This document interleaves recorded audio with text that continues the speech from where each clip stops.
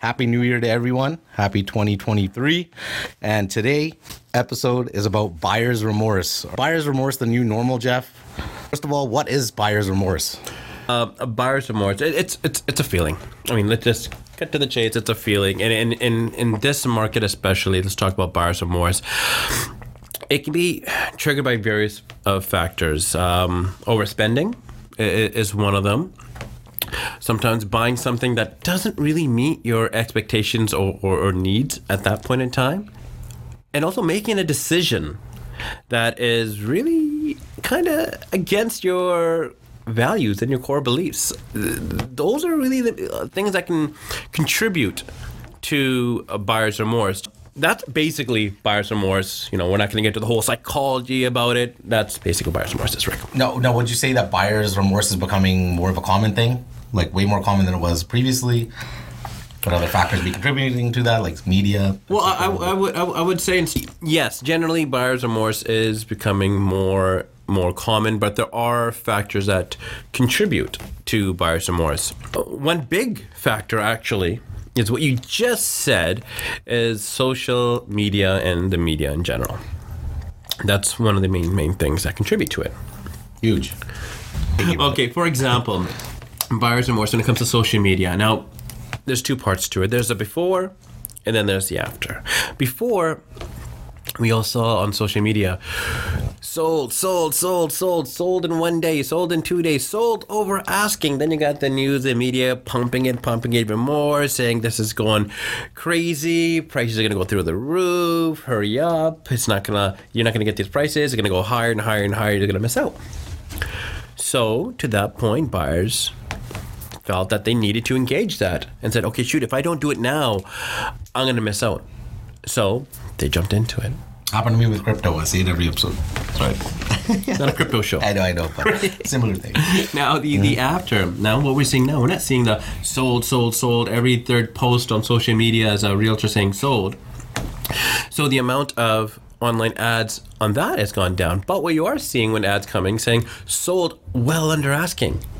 Now, so you're not saying sold, you're saying sold well under asking. We got this at this price when before it was listed at this price. Come to me if you want the similar kind of deals. Then you have, and ironically, the media and news now saying prices are coming down, interest rates this. So now how can that lead to buyer's remorse? Well, if you're one of those buyers that bought in the before time, now you're seeing the after time, you're like, what did I just do? I should have waited. I shouldn't have bought that time. You should have before time and you bought just at that time, but maybe 3 or 4 days later on, you're like, did I need this? Did I really want this? But you fell into the whole matrix of the whole rush scenario. So social media can play a huge role, and it's very hard not to get caught up in it. It's very easy to get caught up in the hype, especially when you see it everywhere. You got friends, you got family, you got coworkers, you got everyone talking about what they just did, what they just bought, their lifestyle, and especially the social dynamic group, that the circle that you have around you. If all of them are buying this and buying that, you kind of don't want to feel like the last one out. So you kind of almost like peer pressure into buying it. And when I talk about going against your values and core, because some people might not caught that, that's what I meant right there. Just because all your friends are going out and having $100 plate dinner, but if your core value is, you don't want to spend $100, but you went there anyways because your social dynamic is doing that, well, that went against your values. That happens a lot in this whole buying. When you have pressure from family, friends, your whole network saying, what are you doing? Then you fall into the trap. So that's what I mean by that point, Rick. I've also had people that I know bought at the peak of the market, right? Those people were even, telling me like, hey, Ricky, you should buy now, right? This is comment, right? But then those same people now, they're like, man, do you think I should sell? Or it's the same people, right? Well, you just said a very good point there. Should I sell? A lot of people right now are at that stage of, did I do the right thing? Should I sell? And unfortunately, the market's not there. And, once again, that realtor looks like the bad guy. Saying, okay, well, you bought this property for, let's just use a round number again, $1 million. Unfortunately, it's worth $900 now. I can't do nothing for you.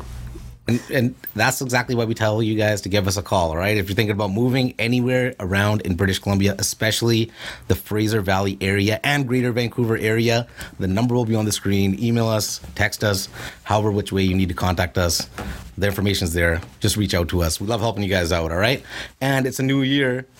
So wouldn't you want to get the free JC Homes hoodie, all right? The new version. So don't forget, drop the comments in the comment section of any one of our videos and write the words "I have subscribed" after subscribing to our channel, and I will send you out that free JC Homes hoodie. There's a couple of people I'm working on sending it who recently actually responded to us, and they're coming, guys, okay? After this whole little, weather issue we had, snowstorm and flooding.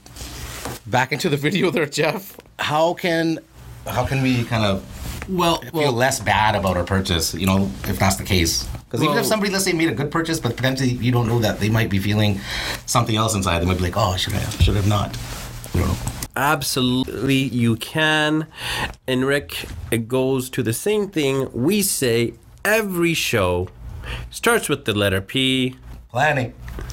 Yes, planning. So the 4 steps here to minimize buyer's remorse. First is take your time. We're not in the same market anymore. We're not that rush, and everyone's doing it. Take your time.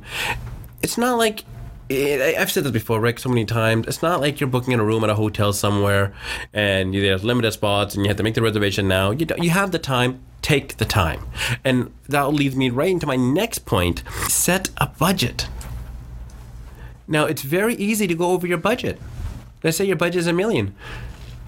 But now you saw this other house here for 1.1. You're like, oh, okay, well, you know what? I think I can stretch it. So now you're looking at the 1.1. Now, all of a sudden, this new house came up and it's 1.15.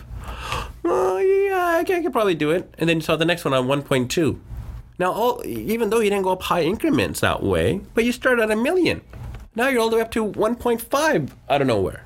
And then you're wondering how the hell you got there. Well, that's how, right? Set a budget, stick to it. Then with that, flows right into the next point of research. If you're taking your time, you're setting your budget, you have the time to research. Please, please, please. That is one of the most crucial points here, is doing the research. Once you've completed those 3 steps, you know what's left? Follow your instincts. If you feel that this is right for you, you feel you can see yourself living there, or you can see this as an investment property, you've done your research, you took your time, you set your budget, it meets all the criterias, then, yeah, you're going to find yourself in a situation where you're going to battle yourself to try to get buyer's remorse because you ticked off everything you need to tick off. Those are my points, Rick. Was there any final thoughts you wanted to add to this episode before you give the final conclusion, though? Our next episode is going to be potentially about bad tenants. Can I say bad tenants? You say that. No, that's fine. Professional tenants. I learned about professional tenants. This term. What are professional tenants? What are professional tenants, right? And just bad tenants. A lot of people having experience. Bad tenants too. Yeah, there's good tenants, but we're just highlighting the bad ones right now. So would it be fair to say we're going to be talking about tenancy? We're going to be talking about tenancy. The good, the bad, the ugly. Right? Okay, there you go. There you go. Okay, thank you. By taking your time, doing your research, setting up a budget, trusting your instincts, these are things that will help make sure that buyer's remorse is a very minute chance of that becoming a reality for you. So the conclusion is planning. And this is Jeff Chad at JC Homes, as you know. Ricky J right here, BC's Real Estate Podcast, JC Homes, episode 49. We're signing out. Happy New Year again, guys, and we'll see you guys next week for another amazing episode. Follow us on TikTok. Don't forget to like, comment, and subscribe. See you guys later.